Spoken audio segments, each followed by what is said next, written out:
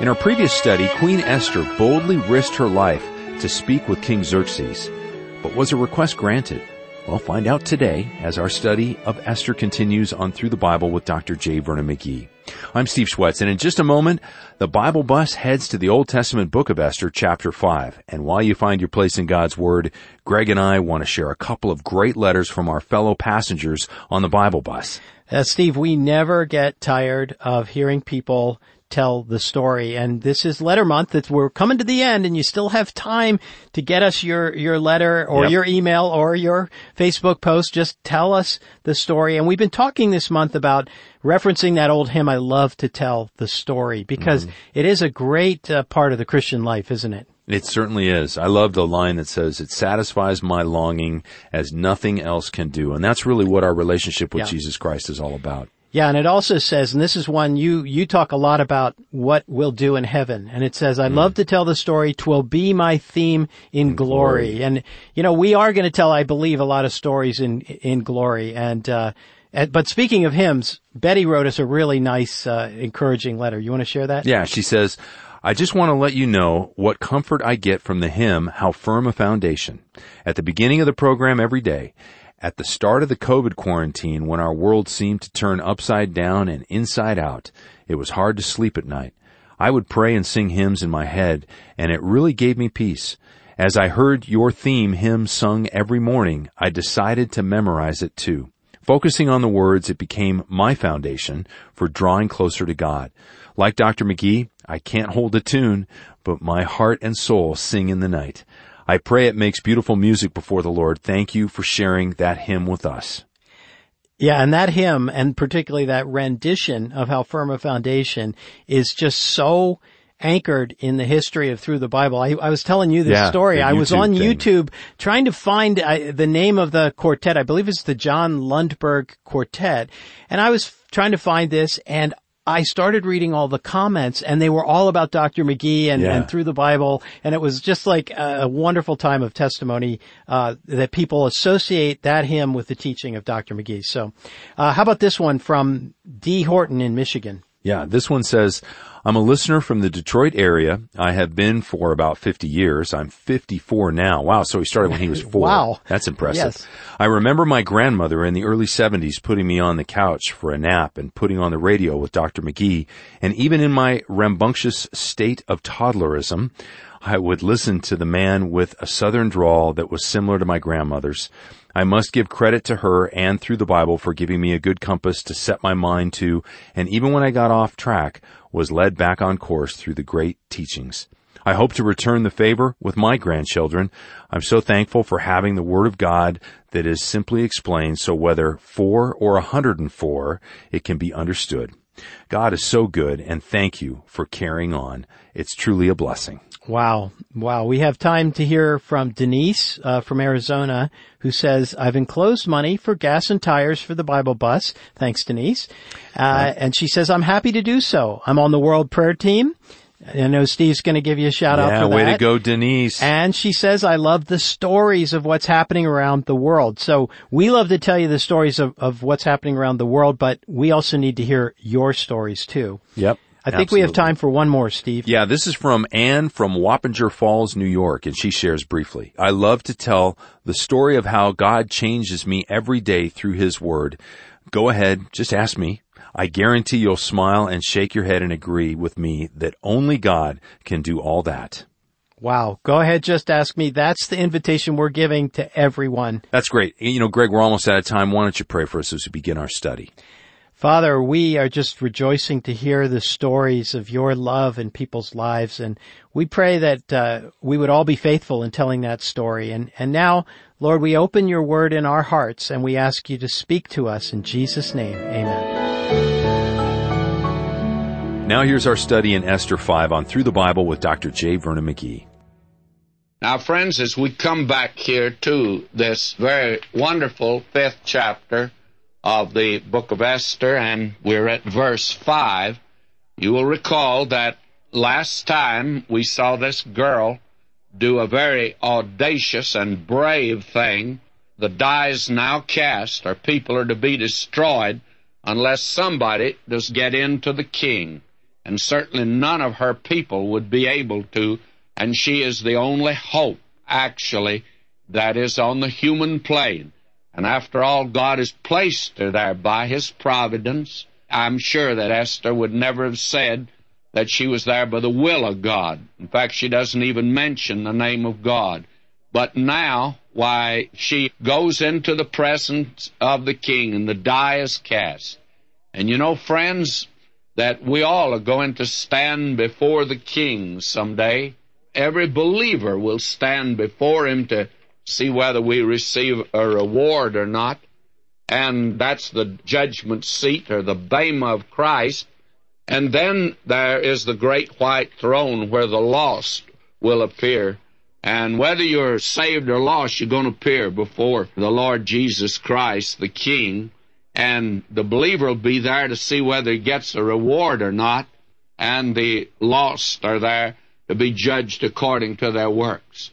Now, will you notice, the king here holds out the scepter to Esther. When she stepped in there, she must have been a lovely thing to look upon.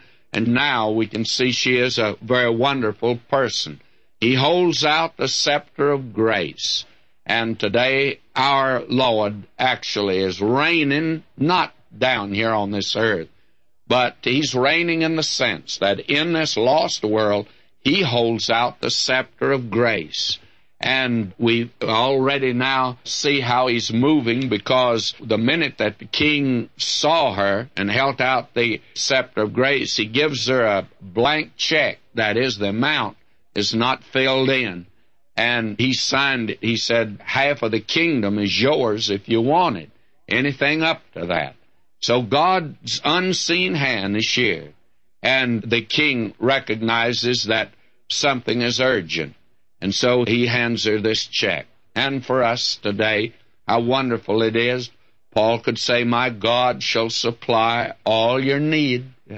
And today, He's given us that kind of a blank check, that He'll supply our needs. Quite wonderful, is it not, to have a wonderful king? But He's more than that to us. He's a Savior. He's the Savior of the world. And the king now is doing all of this. Why? Because of the providence of God. And somebody says, how do you know that God's moving in his life? Well, listen to Proverbs 21:1. The king's heart is in the hand of the Lord. As the rivers of water, He turneth it whithersoever He will. Now, you may think today that some of these rulers are very cruel and brutal and godless, and they are. But actually, the king's heart's in the hand of the Lord. God could squeeze it any time He wanted to remove him, and He can turn him just like you turn water that's running downhill. And God is moving here in a very definite way. Now let me read 5, because Esther really didn't make her request. What she did ask for is that the king and Haman come to a lunch that she's preparing. She'd let it be known there. And by the way, verse 4 here is an acrostic in the Hebrew, and it spells out the name of God. I personally wouldn't attach too much importance to that. I merely call attention to it. And so the word is sent over to Haman, and verse 5 I read now, Then the king said, Cause Haman to make haste, that he may do as Esther hath said. So the king and Haman came to the banquet that Esther had prepared. It must have been around lunchtime, and so the king blew the whistle for lunch. And he said, You get that fellow Haman over here. Now, this girl is still very timid.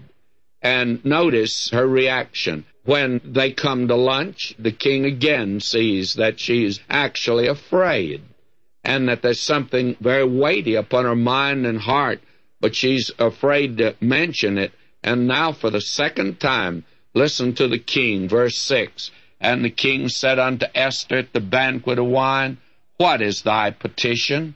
And it shall be granted thee. And what is thy request? Even to the half of the kingdom it shall be performed.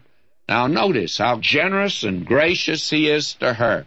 But though this must have helped a great deal, she even loses heart and doesn't make the request known. What she does is postpone it again. And in verse 7 she says, "Then answered Esther, my petition and my request is, if I have found favor in the sight of the king, and if it please the king to grant my petition and to perform my request, let the king and Haman come to the banquet, that I shall prepare for them, and I will do tomorrow as the king has said."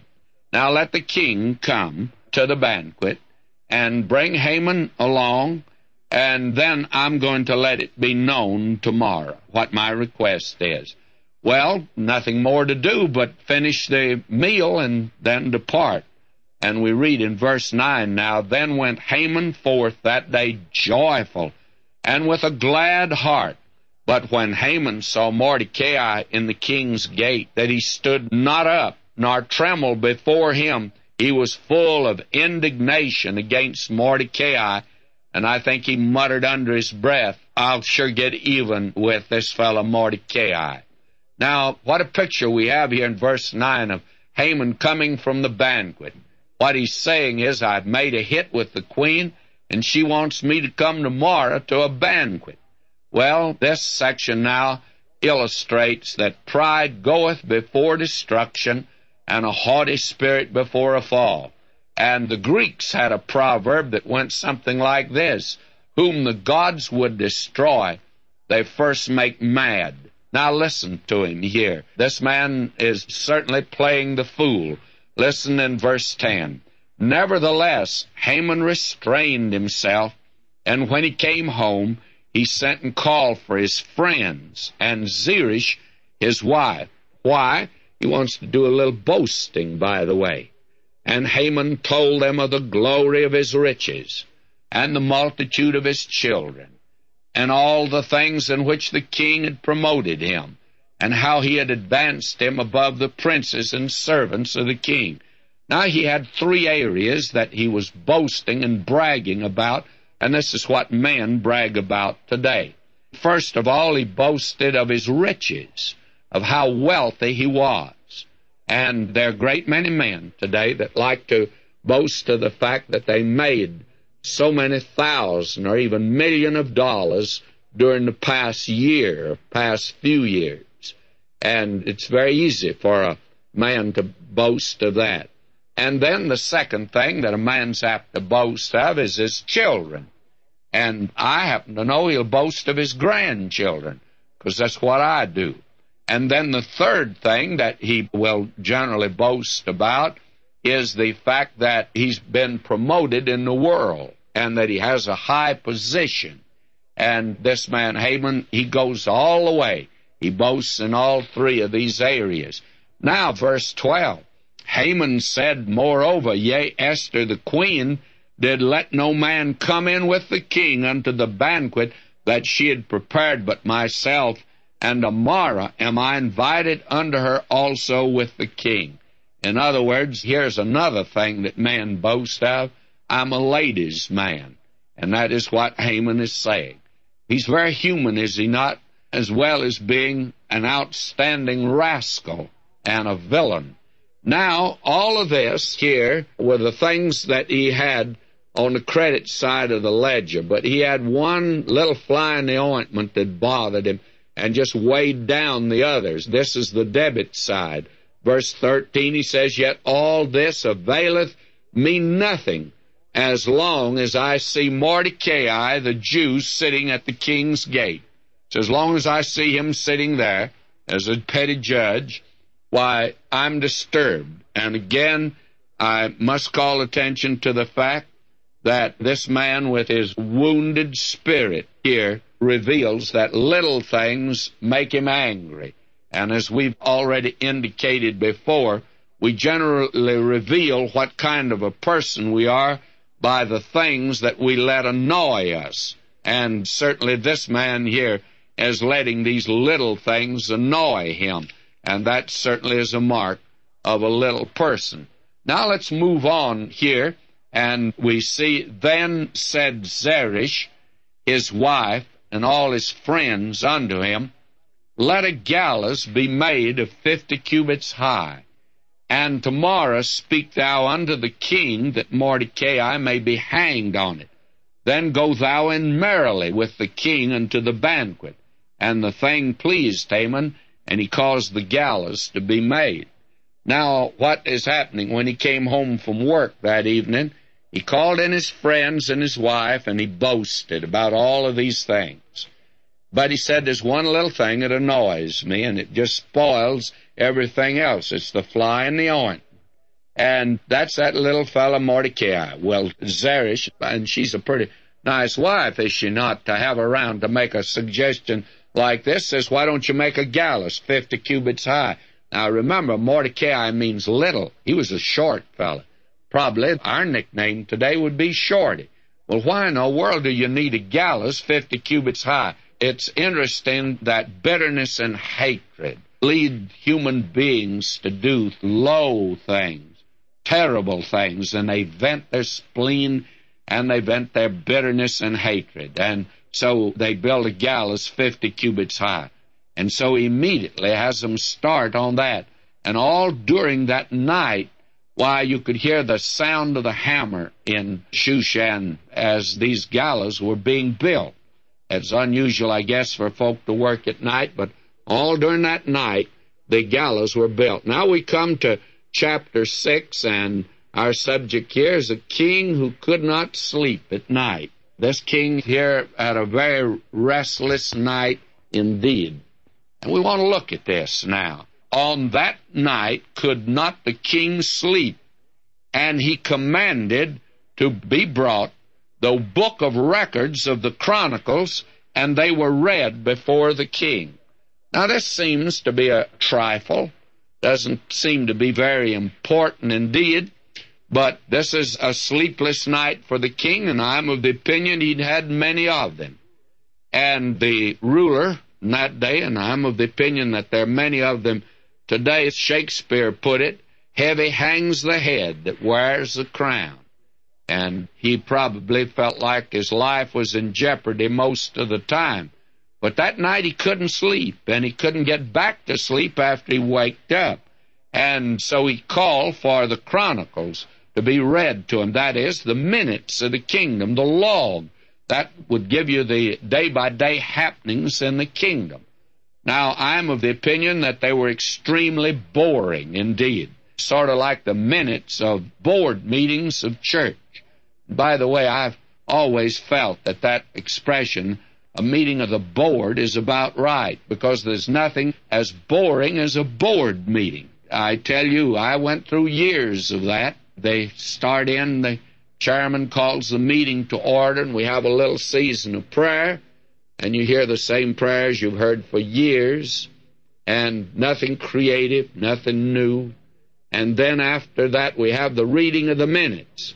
It's bad enough to go to the meeting, and you'd like to forget it, but you've got to have the thing read last month's meeting, and that's very boring. Minutes could put you to sleep, I could see that. And in view of the fact that the king couldn't call for an aspirin tablet, why, he calls now for these minutes. And I don't think the reading of these would go very long till he dropped off to sleep, because I'm sure they were rather boring. But this time, the man who read, the secretary, I guess, one of his servants that was in the habit of reading to him, and I'm sure he had a sing-song voice that was inclined to put you to sleep, why, he just happened to turn to a certain place. Did I say happened to turn to a certain place? No, you see that little things now are beginning to pile up, and they reveal that God's hand is in the glove of human circumstance. He's moving it. And we see the overruling and overriding providence of God here. Now, it wasn't an accident that this girl Esther became queen. That's obvious now. And it's no accident that she found favor in his sight. It's no accident that she is now gone in and her request has been granted, that is, for him to come to a banquet. But the night before, he's not able to sleep. So they bring the Chronicles in. The secretary turns to a certain place, not by accident. God, by his providence, is overruling. Now notice what happened. The king, I think, sat up because this was something that he'd forgotten about, and he asked a question. Now let me read verse 2 of chapter 6 of Esther. It was found, written, that Mordecai had told of Bigthana and Teresh, two of the king's chamberlains, the keepers of the door, who sought to lay hand on the king Ahasuerus. And the king said, What honor and dignity hath been bestowed upon Mordecai for this? Then said the king's servants who ministered unto him, There has nothing been done for him. The secretary looked back on the back page, and he looked at another page. He said, Well, there's nothing here. And the king recognized that this man had done him a real service. This man, Mordecai, and he wants him rewarded now.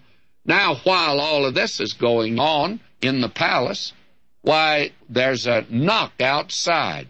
And the king said, Who is in the court? There was noise out there, someone coming in. Now, Haman was coming to the outer court of the king's house. You see, he wants to get this man Mordecai slain. And he's up early, too. He had trouble sleeping that night. Two things are on his mind.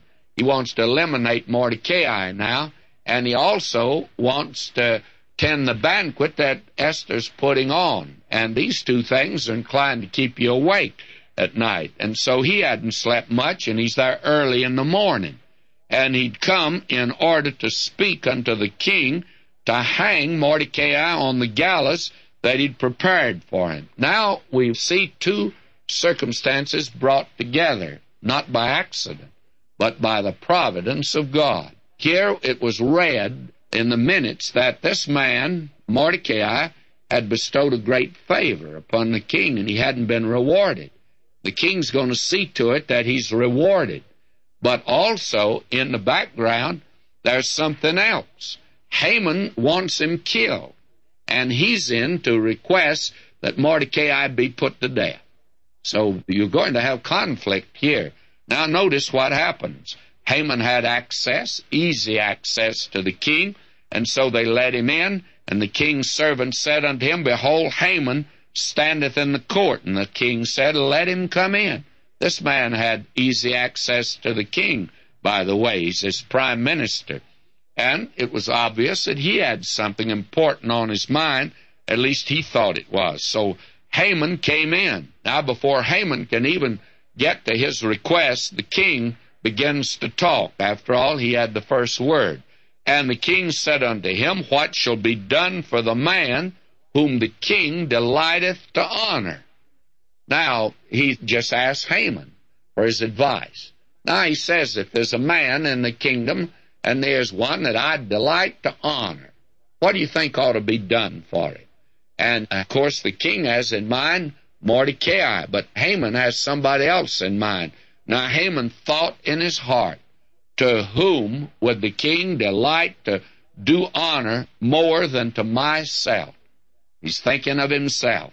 And he recognizes that he occupies this very wonderful position, and so he thinks, well, now what the king wants to do really is to honor me with something special. I've been invited to dinner, so notice what he says. And Haman answered the king, For the man whom the king delighteth to honor, let the royal apparel be brought which the king is accustomed to wear, and the horse that the king rideth upon, and the crown royal which is set upon his head. Now, we are stopping again at a very breathtaking time. What's going to happen here? Well, we'll have to wait till next time, but as you read this, have you suddenly discovered, as you've read this, that there is a plot back of the request, even of Haman? We'll see that next time. May the Lord richly bless you, my beloved.